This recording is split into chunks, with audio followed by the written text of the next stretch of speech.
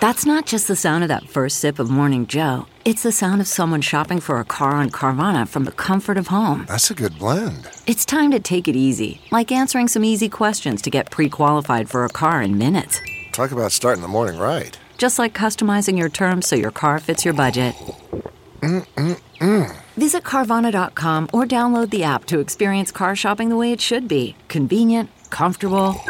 Ah.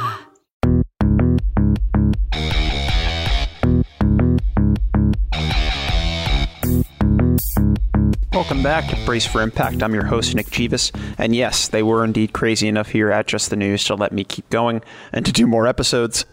And this one is a special one, as are most of them. But this one stands above the rest for a lot of reasons.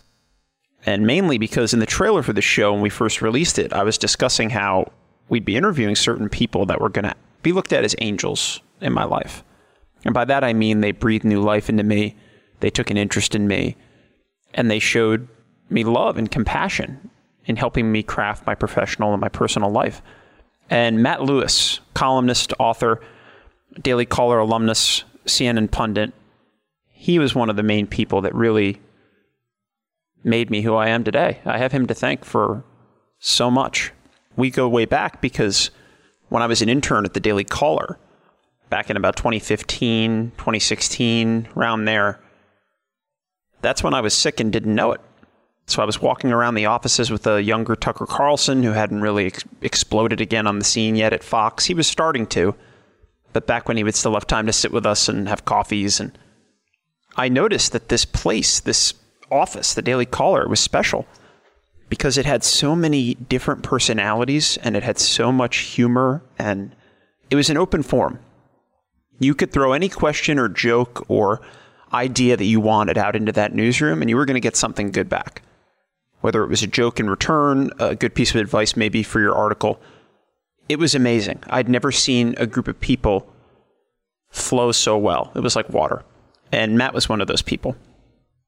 He used to host a lot of people would come and be guest speakers, but he was one of the main people that did a forum we had for interns at the Daily Caller. It was called From Here to There, I believe.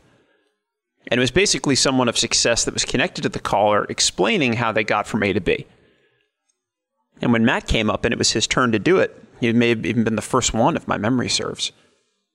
He gave us advice on how to be smarter. Just because you're lifting 300 pounds and it's not moving and you're sweating a ton doesn't mean you're actually getting anything done or you're working. So he kind of took that tact of be more clever with how you approach things and you'll find success in this business, in media and politics. And from there, I went up to him. Any person at that place that offered their services or put their hand out or said, hey, come by my office, I took them up on it. And Matt, along with a couple other guests that we're going to have on in the future, took to it right away. I always used to jokingly call him my Obi-Wan Kenobi because at the time he was one of the foremost columnists on not just conservative thought, but political stories. He was down the middle enough to where it wasn't just the right wing that read him. And that did cause him some problems, and we're going to talk about that in the show a little bit, about how media has become so much of a camp. Either you're in one side or the other, or you're a professional centrist, and if you're any one of those three don't fit your mold, you're in trouble. So Matt went through a little bit of that. He was accused after going on CNN of not being a true conservative, but I know Matt, and his conservative bona fides aside, he's a great journalist. He's a great columnist. He's a great author. He even wrote a book called Too Dumb to Fail, talking about the GOP. I think this was back in 2018. And as the book was coming out, I remember after I'd faced my medical battles as an intern, I was starting to get sick. And the pain was so awful, I couldn't sleep at night. But I was afraid to admit that because I was getting stories published. I'd interviewed Dinesh D'Souza while he was in prison during the Obama administration, 2015, that's towards the end. I'd gotten an interview with Gary Johnson about the legalization of marijuana. For a 20-something kid with no byline, this was great. So I was very afraid to share with the office manager or with any of my seniors that I was having this crushing pain in my side and my back. Part of me was a little worried that it could have been my pediatric cancer resurging, but I thought maybe it was from my broken back. I'd also broken my back. So it was a very difficult time for me, and Matt was there. I could go to the office, knock on the door, and we could have a closed door meeting or an open door chat. And he treated me like a son. I felt like a little brother or a son when he was able to tell me the truth with humor, and he was able to give me an outline of what's the best way forward. Just like I do now with some people, I think I may have picked that up in part from Matt. We would sit down and reason it out. Okay, your worst fear is A. Let's say that happened. Then what? And then we'd kind of talk it out so that out loud, I had a chance to go over my thoughts. And he was a very wise, honest person to bounce them off of. And I also got to meet his children and his family. As I wrote more with him and I came back after my internship, I'd gotten sick. And I did have to tell them eventually, and I didn't think I was ever going to work at Daily Caller again. Because at first, I didn't know I was ill. I thought it was my fault that I wasn't getting up. I wasn't doing my job. And I thought the door was closed forever to come back. But then I went through all those surgeries and they realized, oh, he wasn't blowing us off. He actually had spinal cancer and brain cancer, and he actually did break his back years ago. And Matt was one of the people that helped grease the wheels for me to get an interview for a full-time position. And then once that happened, it was great. I'd get to talk to Matt about playing on the softball team, which I eventually got to become captain of. I just liked that he was proud of me. I liked that I got to come back and show him, hey, look what your faith and your time and your effort have purchased that you invested into me. And his family was great. You know, he has 2 sons, and his wife is a beautiful woman inside and out. She was always very kind and welcoming to me. And he gave me a little glimpse at fatherhood once, and I'd like to tell this story very quickly before we dive into the interview, and then I'll let Matt take it away. But I remember going over to his house nearby in this area at the time, and I saw him playing old school video games. He had like a Super Nintendo emulator, and his 2 kids were a little younger than they are now. And I took a picture of Matt explaining something to one of his sons, and I thought, wow, this is special. This is what it is meant to look like. A home, people that love one another. And they also just look so happy to be there with him. And it gave me a desire to push past my health issues and want kids again. And it showed me the upside of what a life like that could feel like and could be like. And I don't think I'd ever seriously considered it because of my health problems. So Matt opened a lot of doors for me through family, through humor, through faith, and one of the most intelligent people I've ever met. The man he might be a genius. I don't want to throw that word out there too often to then wear it out, but Matt, I think, would certainly qualify if you really dug down deep and got to look into his brain the way I have as a colleague. Matt's one of the smartest people in the business. And he took great personal care in helping me when I did fall ill, and even after, when I had to do MRI checkups every 3 to 6 months while being looked at as, oh, you're healthy, Nick, you're good, you beat it. Matt was one of the few people that understood that it drags. When you have surgery and you beat cancer, yes, you may be in remission, your surgery may be over, but I had scar tissue, chronic pain, other issues, smaller things that happen to everybody, like a broken finger or a fever. It compounded because of all the other things I had in my body going on. And Matt understood that and respected me, that I would even get up at all out of bed and try to get in there every day at 6 a.m. or 6:30 while I was working at the Daily Caller News Foundation. And he made it fun. He left eventually before I moved on to Fox News, but we still keep in touch. We still talk. He was one of the first people when I thought of who can I interview? Who can I really get a great sit down with? Matt was top 5. He was already there before I ever even got the show. So Matt, he's also one of the funniest people I think I've ever met, because he's that kind of guy that'll tell you that joke in church that you can't get out of your head, and then you start laughing. It's completely inappropriate, but it's dead on and hilarious. That was Matt. And when he'd hit me with some of these unexpected under his breath jokes in the office, he'd have me howling for hours about it sometimes, or still giggling to myself after the fact. And I respected that about him. He didn't treat it like it was life or death, because as much as we like to forget it in this town, especially, there is more to life than work. So without further ado, let's take a listen, sit back, take a sip of whatever's in front of us about how Matt Lewis and I are going to discuss the politicians are getting fat and rich while the country hurts. He talks about what it takes to be a good writer And we do dive into that Saturday Night Live libertarian craziness that was the Daily Caller.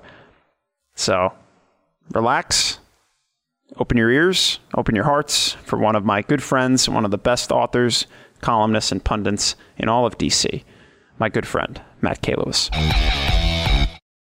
CarMax is putting peace of mind back in car shopping by putting you in the driver's seat to find a ride that's right for you. Because at CarMax, we believe you shouldn't just settle for a car. You should love your car. That's why every car we sell is CarMax certified quality, so you can be sure with upfront pricing that's the same for every customer. So don't settle. Find love at first drive and start shopping now at CarMax.com. CarMax, the way car buying should be. We're talking to Matt Lewis today. He is an author. He is a writer. He's written for websites such as townhall.com, dailycaller.com. He's currently with the Daily Beast. He's the author of the political book, Too Dumb to Fail, and a good friend of mine. Matt, thank you for joining us. Nick Jivas, good to be here. Oh, Matt, you have so much on your resume that we could talk about, but I'd like to go into journalism as a broad industry. I like to ask all my guests to start what they think about the industry that they're in as a whole. And the media right now looks like people are having trouble trusting the media. They don't know what side to believe. It's very chaotic. People are pinned against each other. What do you think is the state of our business, our calling, if you will, today? I think it's definitely very challenging. I mean, I think that, in the mainstream media has lost a lot of trust, I think deservedly so. And then I think you've got right-wing media that has lost a lot of trust, and I think deservedly so. So unfortunately, it creates a scenario where the average person doesn't have any place to go to sort of arbitrate what is actual truth. And as a conservative, that's very problematic because I've always kind of believed that this whole thing about this is my truth and that was very bad. And until recently, I think we did have a media that was liberally biased, but by and large, you could generally trust what they were saying. And I think in recent years, the mainstream media has moved left. And then I think that the alternative media, which conservative media has too often engaged in alternative reality. So it's a really sad state of affairs, and people are just really tuning us out. And the mainstream, I do a lot of stuff in the mainstream media, and I think a lot of Americans, including many of my relatives, have tuned us out. Now, do you think people are too afraid to be so-called centrist or fair or down the middle? Because one day or at one point, someone from one side or the other is going to say, pick a side. I think part of the fear feeds into that, the lack of centrism, the lack of fact. Fear definitely feeds into it. I think the primary incentive is financial and money and also fame. And so basically, if you are at a conservative outlet and you want to get clicks and you want to get on TV, being fair and balanced and down the middle is not the way to do it. And similarly, if you are in the mainstream media, or let's say that you were to go on CNN or MSNBC, two networks that I've spent my share of time on. If you want to get the audience who's watching it to love you and to follow you on Twitter, and to retweet the things that you say, the best thing to do is not to be down the middle, right? The farther left you go, more likely the more clicks and attention you're going to get. So I think that there's this sort of perverse incentive and this temptation that drives people to the left and the right. And unfortunately, I don't even think it's representative of the American public, but it is representative of the people who are political junkies who are primarily on Twitter and watching cable news. Trading the truth for cash or for likes or for clicks. Yeah, we've seen that a lot. And I guess I want to ask you, and again, another part of the show is kind of getting down to the nitty gritty and talking to people as if we're just talking on the phone.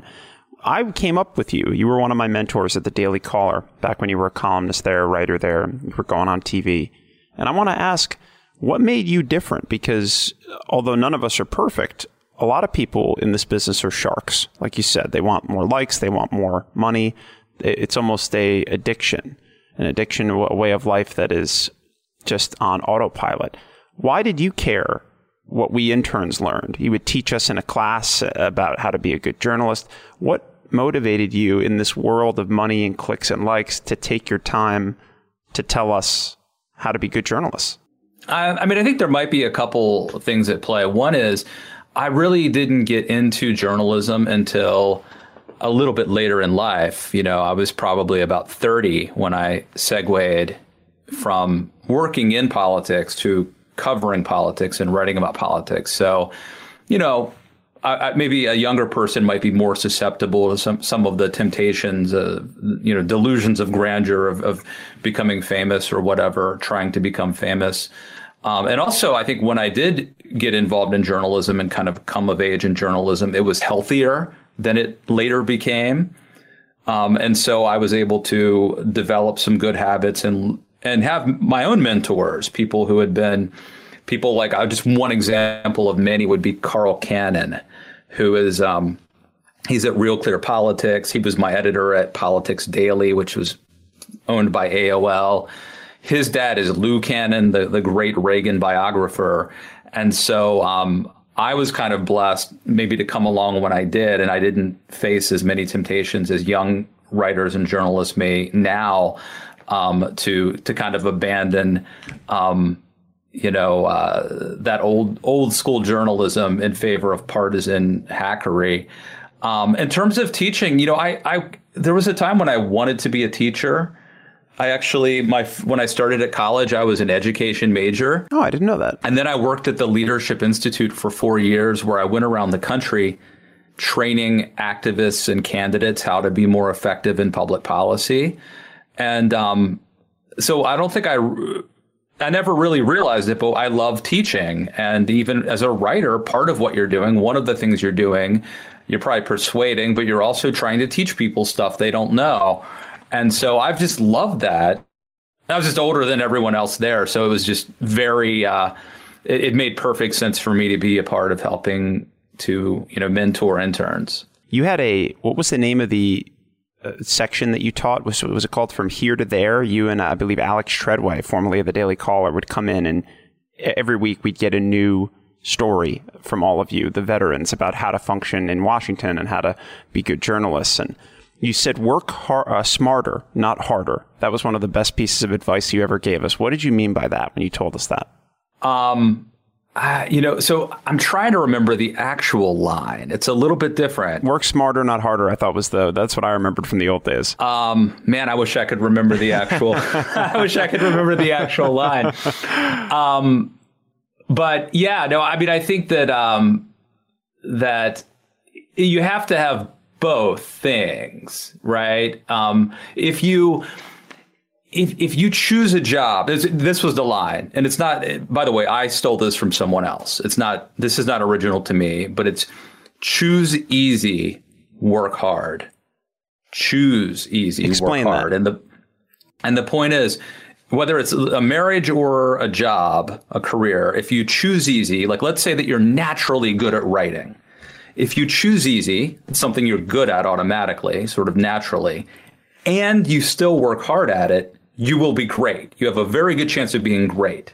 But you have to have both things. So if you choose hard, let's go with like a relationship. If you choose easy, you're choosing someone that you just have a natural rapport with, right? If you choose someone where you don't have to get marriage counseling after 1 week of dating, the relationship's easy like Sunday morning, and you both work hard at it, you could have a great relationship and a great marriage. Same thing with the job. If you choose easy, something you're naturally inclined toward, and you work hard, you can be great. If you get either of those things wrong, though, like if you choose hard, you choose the wrong person, you choose the wrong career. If you choose hard and you work hard, I think at best you'll be mediocre. You might survive, but you won't be great. So you got to have both parts of the equation in order to be great.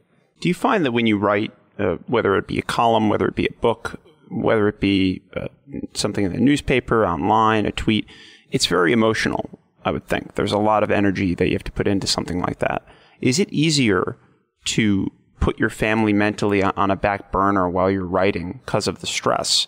Or does your family and your faith and those deeper feelings fuel you when you write something like a book or a column? I think my philosophy is that there's a verse in the Bible that says, out of the abundance of the heart, the mouth speaks.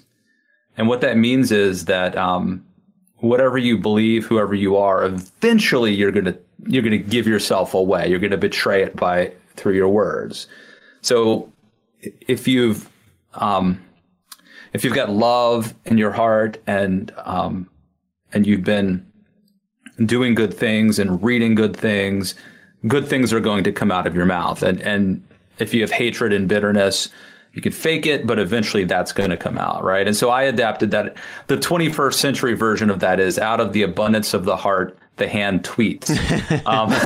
Nice. And so I just am of the philosophy that, yes, by the way, what works as a writer, you have to have strong opinions. And if you don't, maybe you have to work to conjure them up a little bit, because it works. Why would anyone read your opinion column if you don't have a strong opinion or a strong position? But having said that, I don't think you can leave anything behind, really. I think that whatever flows out of me to some degree is going to reflect who I am, where I come from, what I really believe, who my family and all that. That's at least how I look at it. It's very Tom Cruise, Jerry Maguire, the things we think and do not say, the memo. Yeah, the memo that gets him in trouble when he just spits out everything that he's been thinking for years. It's a mission statement, Nick. Mission statement, exactly. It was just a mission statement, as Cruise says in the movie. But and I recommend my listeners, anyone that hasn't seen the movie Jerry Maguire, to check that out, because it's very indicative of our business. I feel like that film, it talks about sports management and being a sports agent. And one day, as Matt knows, as you know, Matt, because we've seen it together, he wakes up from a dead sleep in a cold sweat thinking, I hate my place in the world. I'm not doing anything to actually advance something good or to truly encapsulate who I am. So for you to say that you use that in your writing, I think is a good thing. A lot of people, I think, have taken this and made it a job, and it was a calling, because so many people are affected by it. Yes, it might be a Twitterverse of wannabe celebrities for the most part. There are still good people in this business, I think. But it affects so many millions more that take it as a gospel that I always felt it was more of a calling. Do you look at journalism as one of those professions that can be considered a calling, or do you think that's too dramatic? No, that's how I look at it. And maybe it's overly romantic. And we are writers. But that's how I look at it. I look at it as, if I wanted to make more money, I might have done something else, but this is fun. This is supposed to be fun. Yes. And it's supposed to be a little romantic, and, we shouldn't be too self-important. I don't think I can't push the world, but as Tom Stoppard says, I every day I have a chance to nudge the world a little bit as a writer. And that's all you can ask for, to have a chance each day to be relevant and to maybe make the world a little better and to maybe teach somebody something. And I've always wanted to be a part of something like that. To me, that's exciting and inspiring. And I don't want to look at it as a job. And I think maybe that's part of what has protected me a little bit from being one of those people who changes in order to make more money or get more clicks. Even though I want more money and I want more clicks, mainly what I really want is to have a job that I like and I have fun doing, and that I respect myself for being a part of. Those come first. And so I think that's actually kind of kept me in line a little bit. Speaking of that, before we get to your latest project, your latest writing project, I want to go back a little bit. And I'm going to talk to Tucker Carlson about this as well. I'm going to interview him in one of these episodes. And we worked together, you, me, Tucker, a few other people, at the Daily Caller at the height of its fame. And that place was like a conservative Saturday Night Live on crack in a good way. And where people were just throwing ideas out there. Everyone was laughing. We were in it together. There was a sense that it was special. And I wanted to ask you, what do you remember most from those days when you had a great day back during the Daily Caller run? What are your most memorable moments? Because I felt like if I could share that with the world, I would love to have described that in a book, and I do in these podcasts, try to get people to talk about it because it was so amazing. What do you remember from that time period? So for me, it's not any one story. It's just a feeling. It was home. I mean, I've had 2 jobs in my life that I really, really loved. One was the Leadership Institute, and one was that time at the Daily Caller. And part of it is that I went into the office every day and hung out with my friends. Mm-hmm. We had like a bar in the office. We had a ping pong table. And that's right. I think some of these like progressive, tech companies, they have that stuff, but no one uses them. They're all afraid or something. But this company, the Daily Caller, when I was there, and I think it changed after I left, but when I was there, it was really like you could, if you slept on the couch all night, nobody cared. It was like sometimes libertarians actually run companies in authoritarian ways, but this company was actually run in like a libertarian way. We had fun, and I got to go see my friends. And I felt that I belonged there. And I got to be honest with you, man, I miss it because me too. Because for the last 6 years, I've worked from home, and then particularly during COVID. And there's so many advantages to working from home, especially since I'm a dad and a husband and all that. And I live in West Virginia now, so commuting to DC would be really hellish. But man, I get lonely, and I miss seeing my friends. I'm right there with you. And I want to tell a quick story before we talk about your project that's upcoming. That when I was there, you not only helped teach us and gave us a compass, a North Compass by which to guide us by, but I remember I got sick as an intern. And some of my listeners know this. I've survived spinal cancer and brain cancer. And I had no idea. I looked and felt okay. But in the end, it turned out I was sick. And you and another reporter named Alex Pappas were huge support beams for me during that time. And especially because Alex Pappas later got me connected with Dr. Ben Carson, who later helped me get a surgeon and save my life. And not only that, but then Tucker and the rest of you all helped me get a job there full time. And I worked there for almost 2 years before going to Fox News. And it saved my life. I want to thank you on air, on record, Matt, that you were one of the people at the Daily Caller, that you were one of my angels. You helped pull me out of that very difficult time just by laughing, hanging out as friends at the office, giving me tips, advice, and I'll never forget that. And I'll never forget that time period either. So thank you for making it home and helping to make it so, like I said, Saturday Night Live, I felt like a featured player watching classy and very historic, legendary actors ahead of me act out these skits almost. And it was so surreal. All right, well, that's going to take us to a break, but we have much more with my good friend Matt Lewis coming up after this, so stick around. Okay, picture this. It's Friday afternoon when a thought hits you. I can spend another weekend doing the same old whatever, or I can hop into my all-new Hyundai Santa Fe and hit the road. With available H-Track all-wheel drive and 3-row seating, my whole family can head deep into the wild. Conquer the weekend in the all-new Hyundai Santa Fe. Visit HyundaiUSA.com or call 562-314-4603 for more details. Hyundai, there's joy in every journey. Welcome back from the dark and dreary world that is dead air time. But we are back in action here with more from the one, the only, Matt K. Lewis. Moving on now, you're writing a book that's due out in July. You have another book. This is your second. Am I correct? Well, yeah, I wrote one little primer years ago that I self-published, and then I did a book of quotes. It's called The Quotable Rogue, The Ideals of Sarah Palin in Her Own Words. So, but that was just me editing quotes. This is my second actual book that I've published. The first is called Too Dumb to Fail. That came out when you were interning, or I guess when you were helping me as I was writing it in I guess 2015 at the Daily Caller. And so I have a new book coming out, and you want to talk about things going full circle and friends mattering and being there for each other. The publisher, the guy who who greenlighted this book is the aforementioned Alex Pappas. Oh, nice. my former colleague at the Daily Caller, who is now runs Center Street, which is the conservative imprint of Hachette, of the Hachette book publishing company. So I'm super excited, and every day there's something new that I'm doing with the book, and to prepare for it to come out this summer. It comes out in July.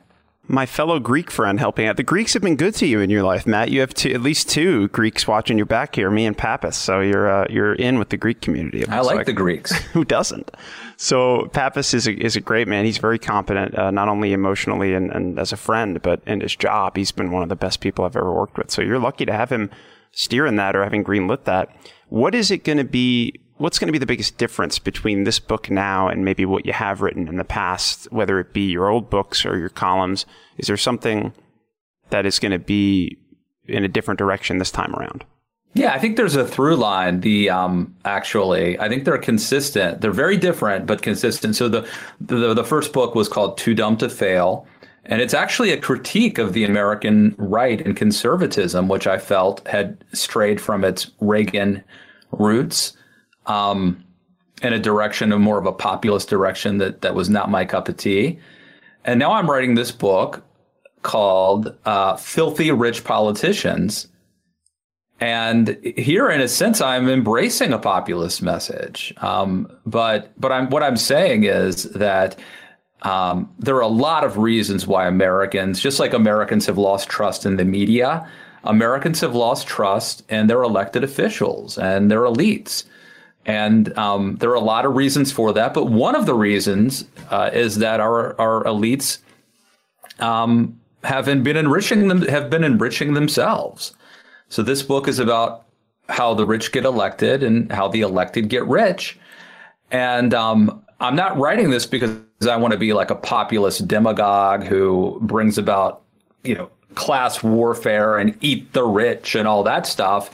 I think I'm calling on our elected officials to get their act together, to deserve to be respected and deserve for they're our public servants, and they need to start acting like it. And for the good of liberal democracy, for the good of the republic, I think this is an important message.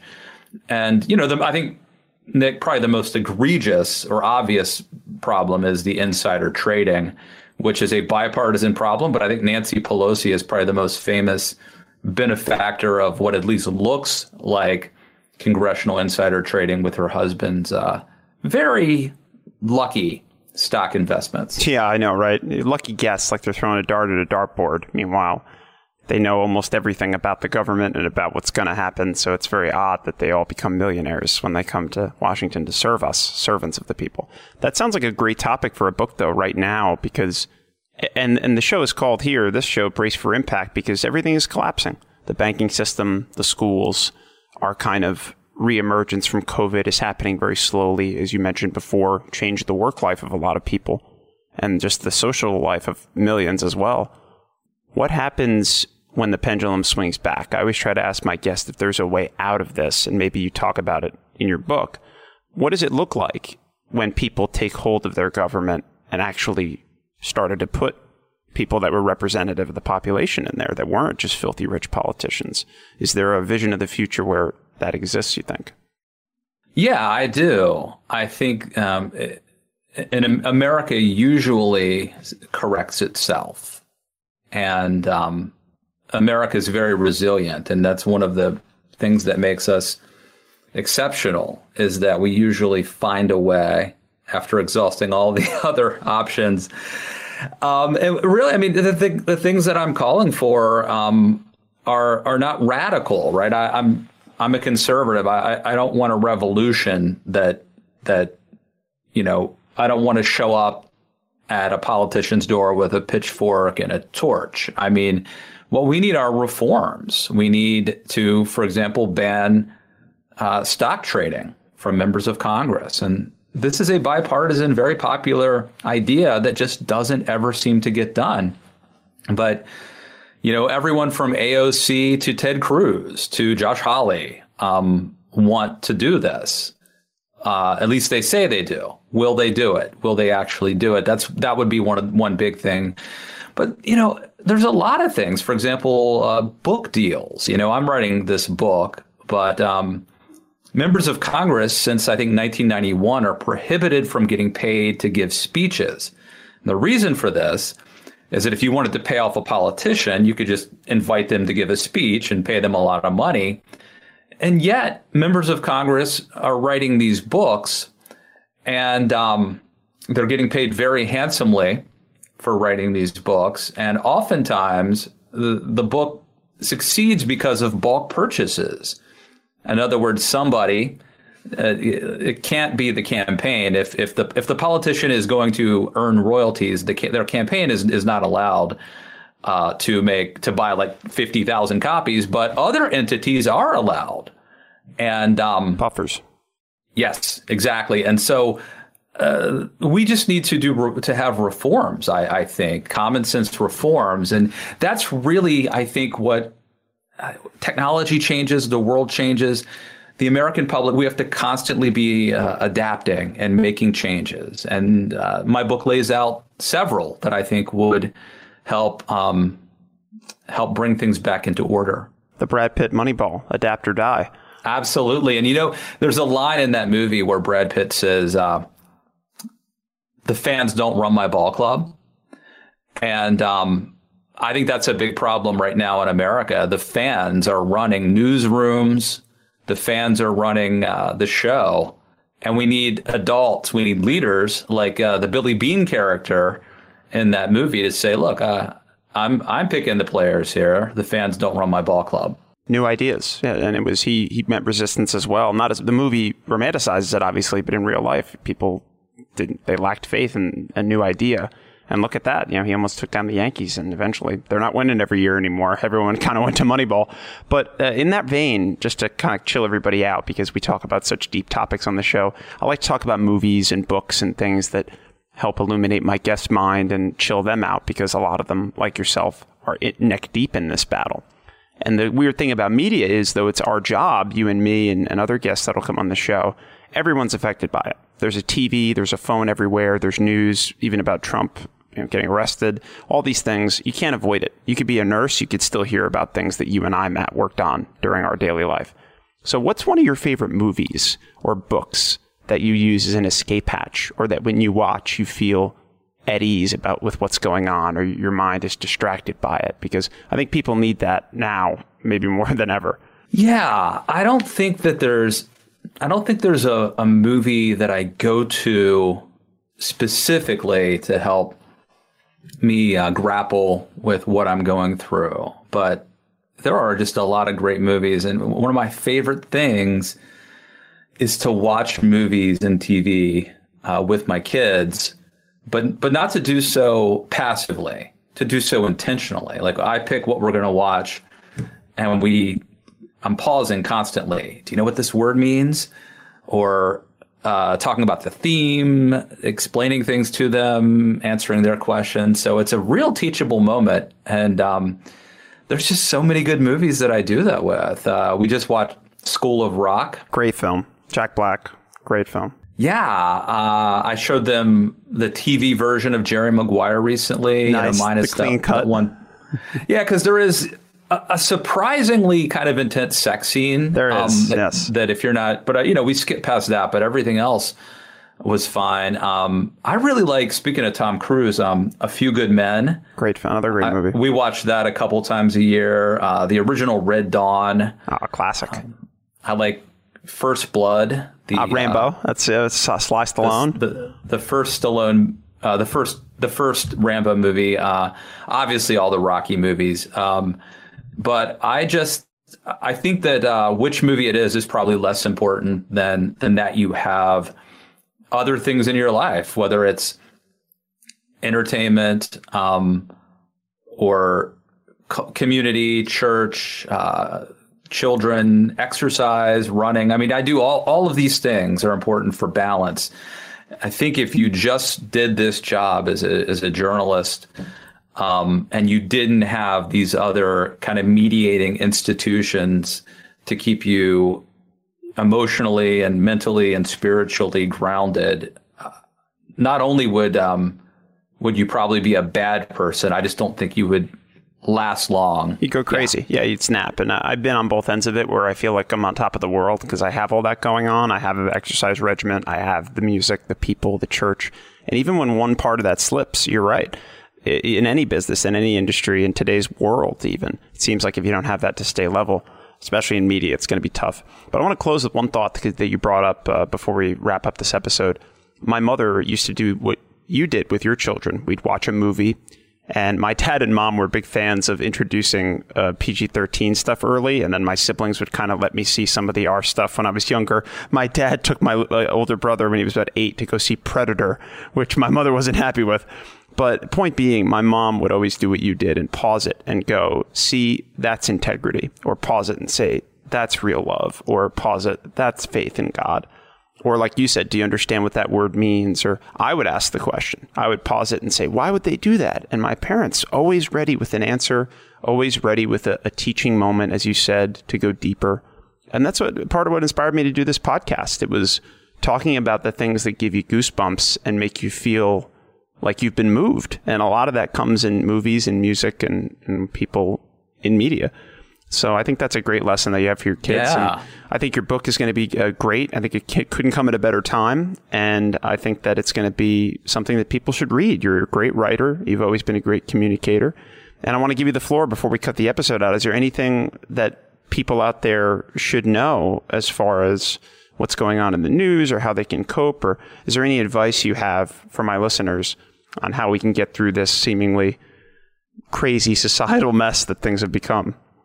Yeah, I mean, I would say it's you know, as a citizen, it's part of our responsibility to know what's going on in the world and to be well versed in it, and even to be a part of it. You know, there's this great quote. I think it's Oliver Wendell Holmes or something, where he said, you know, you've got to be a part of the great defining moments in your life. Otherwise, you'll be judged as to not have lived.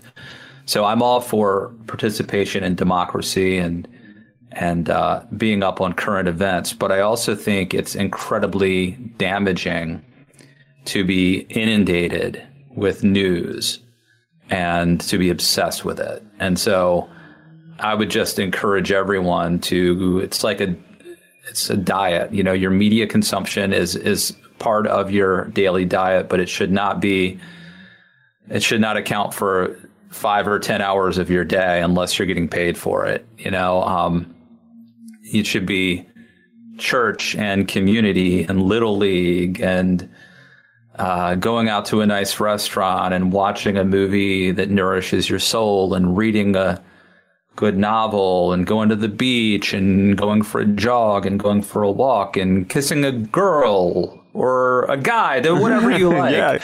Preferably your spouse if you're married.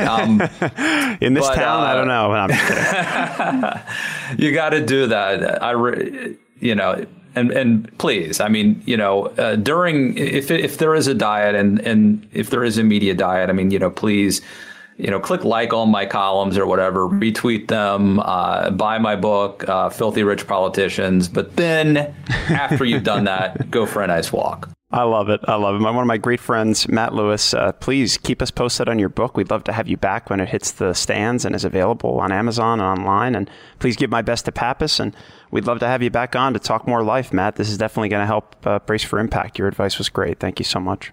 Thanks, Nick. We're coming back right after this, so don't go anywhere. Much more to come. Okay, picture this. It's Friday afternoon when a thought hits you. I can spend another weekend doing the same old whatever, or I can hop into my all-new Hyundai Santa Fe and hit the road. With available H-Track all-wheel drive and 3-row seating, my whole family can head deep into the wild. Conquer the weekend in the all-new Hyundai Santa Fe. Visit HyundaiUSA.com or call 562-314-4603 for more details. Hyundai, there's joy in every journey. Welcome back, folks. That was the great Matt Lewis speaking on some great topics about life, about having children, and his new book, Filthy Rich Politicians, which is set to come out now in July. And what I found most interesting before we get back to his book and Matt's character, which is what I want to close with. He said something very interesting that I thought when I was asking him about doing activities with your family, and he was talking about what are good things to go out and do. And when he talked about getting fresh air, going to a restaurant with your family, if you are going to watch a movie, making it one that, quote, nourishes your soul, end quote. Those kinds of answers are rare. Mostly people would say, give the kid a phone or let your child do whatever they want. Or people withdraw. I've noticed that throughout the last few decades, it used to be where the living room was for living. It wasn't for TV. And even after that, when it became a TV room for most families, for most people, you at least had one thing on the screen that bound you together. So if you're going to stay in and not take Matt's advice, at least there was a communal sense to everything. If you're watching the Knicks game together, the NBA Finals, you're gathering as a family in the living room. If you're watching the president address the nation or big news that happens that stops everything in the world or in the country, you're doing it together. Now, not only does everyone have their own personalized screens with whatever they want on it, but that device also happens to be the main form of communication for your work, for your friends, for your doctors, everything. Your email, your text, your entertainment, and that's become unhealthy. I think that's part of the reason people are so stressed and divided today, because they don't know how to cope with what are normal emotions. Fear, anger, self-doubt, depression. And when you bury that in a sea of drugs, legal and illegal, and distractions like pornography or movies that don't nurture your soul, or going out and drinking or clubbing, or it will hit you. It may sound like Mr. Rogers' Neighborhood to want to become a family unit again, or to do things that are a little more wholesome, but when you wake up Monday morning hungover from that life of distraction, even the most ferocious people that are skeptical about life and about goodness, even they feel that, oh, I shouldn't have done that. I should have opted for what Lewis was saying, wholesome, fulfilling. In your 20s, it's hard to be told that, young people today. It's very difficult before you have children, or if you're younger, even if you have kids, to be told, hey, you're not invincible. Stop partying. Stop just trying to distract yourself from the pain of the world. But speaking for myself, I'm 31 now. There is a difference between your 20s and your 30s.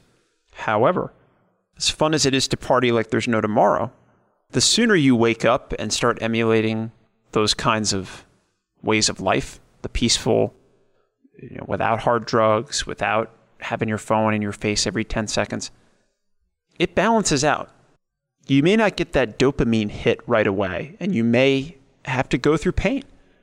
You may have to feel boredom in that family gathering. It won't be as instantly gratifying, but it also won't bottom you out and make you feel so depressed that you are a cynic that just doesn't know where to go.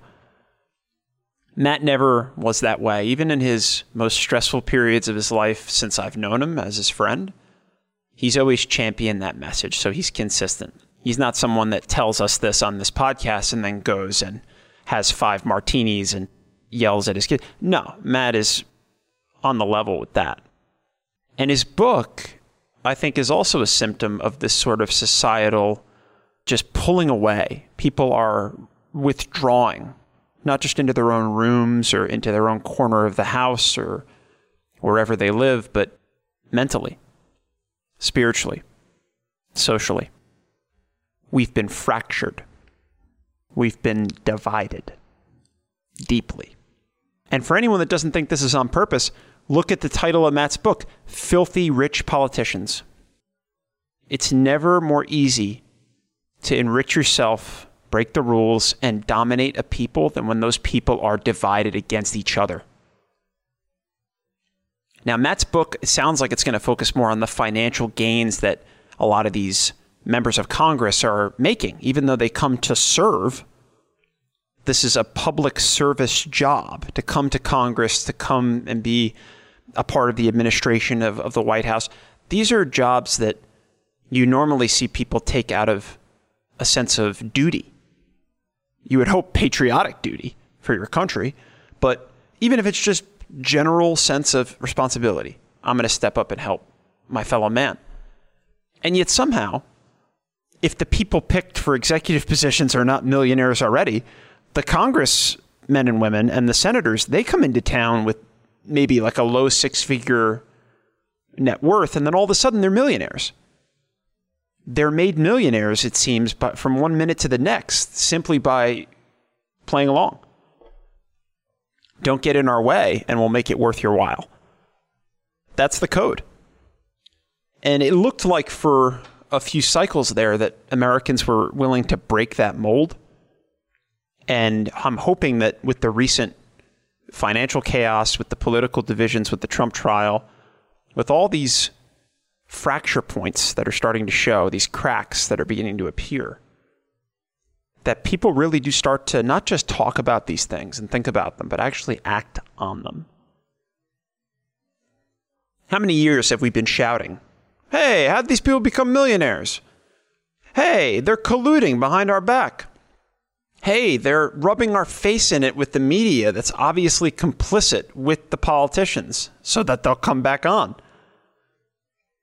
It's going to take fiscal, emotional, societal, and healthcare-related pain and rationing and drops in service, supply chain issues. These are things that we're seeing just glimpses of. This is just a crash course. This is the 101. Wait till we get to the advanced part of this downward slide. We're going to need those tenets that Matt was speaking to, that you need a family. Now, some people aren't blessed with blood relatives, but that doesn't mean you can't rally around people and find others with whom to share your joys and your pain. And the only way we're going to fight the power the way that Matt's book and other journalists are hoping to do is if we can come together and get past this initial sadness and depression that is keeping us at a distance from one another.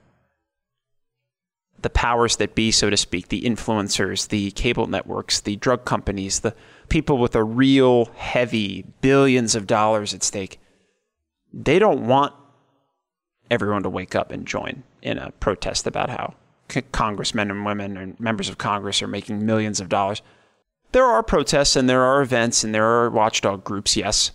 But I don't know. You tell me out there in podcast land, have you seen any reforms that have made it so that these people don't become millionaires? And until people start acting on their own the way that they would want these politicians to act, it won't change. It'll be something we can gripe about. It'll be something we're upset about. It'll be something that hurts the nation and hopples the world, because usually when America goes dark, it goes dark for a lot of places. But it will not stop what's coming. It will not fix the problem. It will not pull the weed out by the root. So I'm hoping with Matt's book and with his devotion to this topic, and that it's something that's finally making the rounds on both sides of the spectrum, that it's one of those, rare these days, I'll admit, but one of those bipartisan issues that we can start addressing and saying, wait a minute, are you slicing tax money off the top? Or are you just using your office and selling it out in every way you can when you should be governing for the betterment of the people? But in the end, the choice is yours. It's in your hands. It may not feel that way. It may not seem that way. They may tell you that it's not that way to discourage you, but know this: your destiny, what you want the future to be, it is still in your hands. This is not Venezuela. This is not Uganda. It's still America. So let's try to pull the curtain back on this here. Let's pull the curtain back on the Wizard of Oz.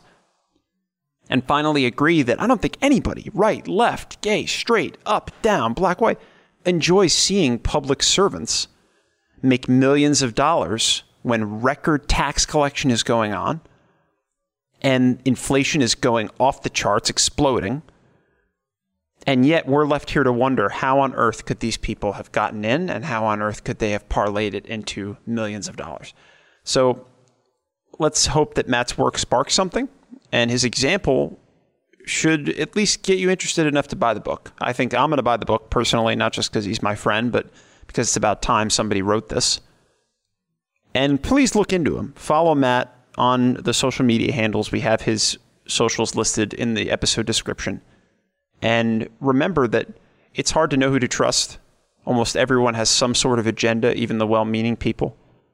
But at least with Matt, he's professional, he's clear-cut. There's no mistaking what he's trying to say to you, what he's trying to give you. And that's, I think, worthy of at least a follow on social media, or at least keep your eye on him. So watch out for this guy, Matt Lewis in the News, his great podcast. Check that out as well. And remember, it's in your hands, no one else's. God bless. We'll see you next episode.